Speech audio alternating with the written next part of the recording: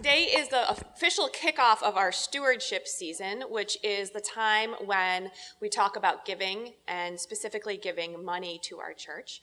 And so we have a tradition of testimonies where people offer different testimonies about our church. And today I've got Peter Fallon, who has offered to give a testimony about some of the work. He is the chair of our deacons committee, if you don't know, and or our board of deacons is what it's actually called. And he is going to talk a little bit about what's been happening in our church this year, because sometimes it helps to visualize where does our money go, what does it do. And so he's going to talk a little bit about some of the things that he's excited about that he has seen folks doing this year. So come on up, Peter. I'm sorry to preempt the children's message today. I know everybody was looking forward to it, including me, but hopefully we're delivering a message today that's a children's message in a way, because we're all God's children, right? And money and stewardship and giving and supporting the church is the theme for today. And I am excited about everything we've done and that we're going to do.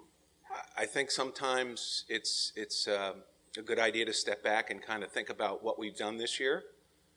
I mean, stewardship, the money we give, the pledges that we put forth on a weekly basis or yearly basis do a lot of things. They keep the lights on, sure. They, make copying machines run and keep us cold when it's hot in the summer and keep us warm in the winter. But they do, there's so much other things that we support and that happen in this church.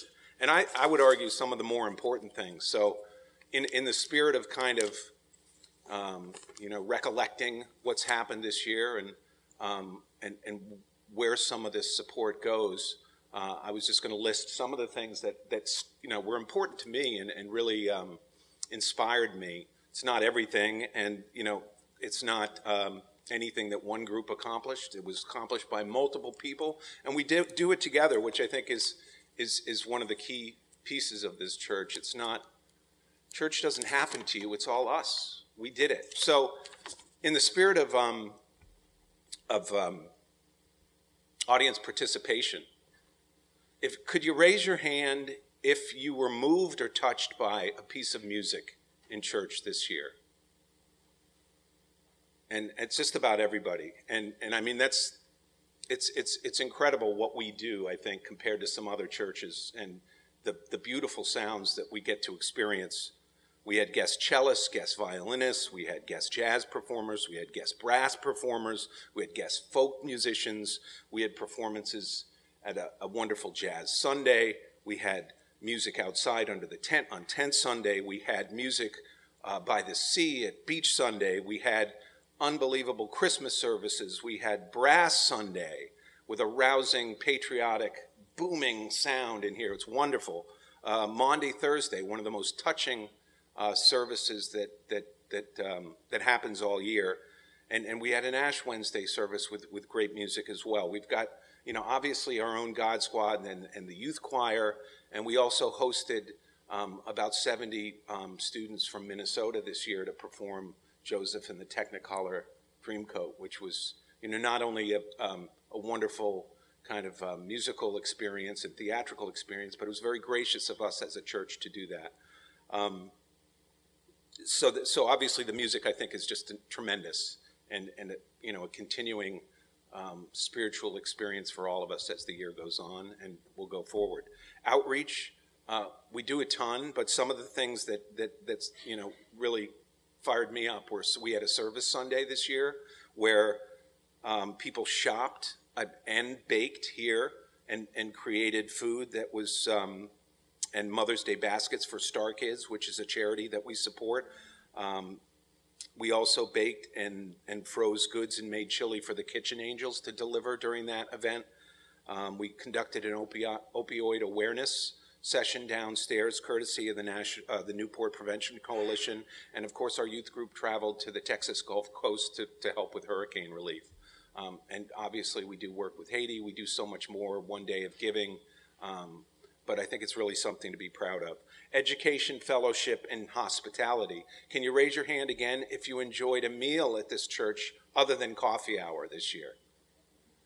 And I'm just curious about this. If you took something home and had a second meal, can you raise your hand?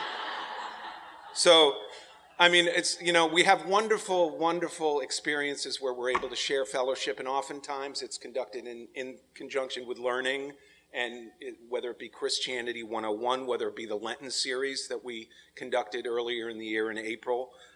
We had a fall kickoff Sunday for Sunday school with a beautiful picnic on the back lawn. I mean, some of these, it's just kind of like a laundry list, it's amazing, because a couple of these events I think would be just memorable, unto themselves.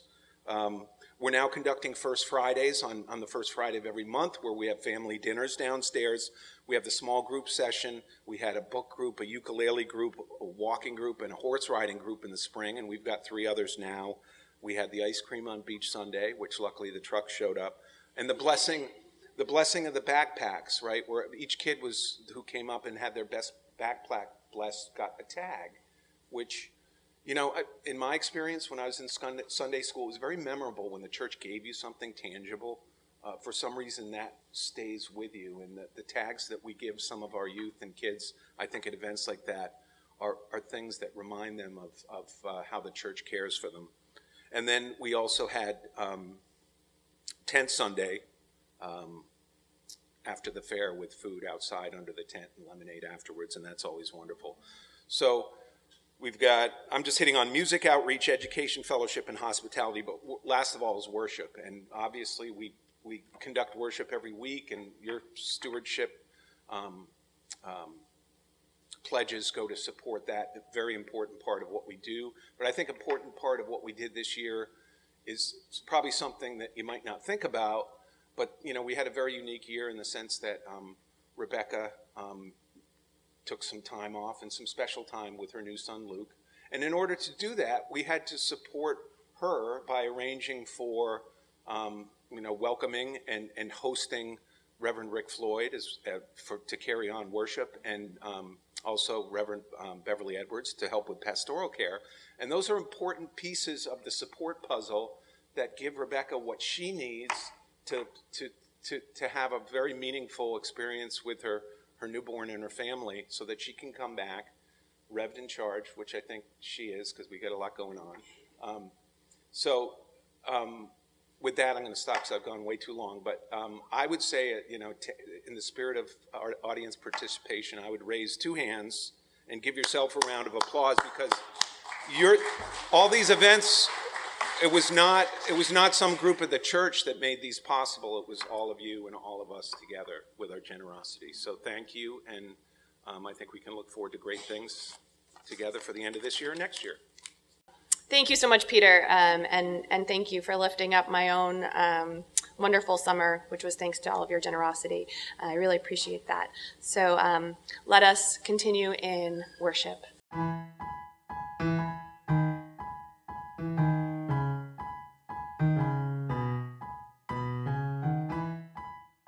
Thank you for listening. If you'd like to learn more about our church, you could visit our website, www.ucclittlecompton.org. And if you'd like to show some appreciation for what you've heard today, we invite you to please leave a rating or review on Apple Podcasts, Stitcher, or wherever you listen to podcasts. You can also support our ministry by clicking the donate link in the show notes.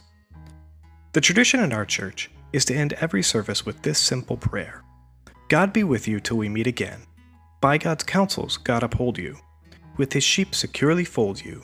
God be with you till we meet again. Go in peace.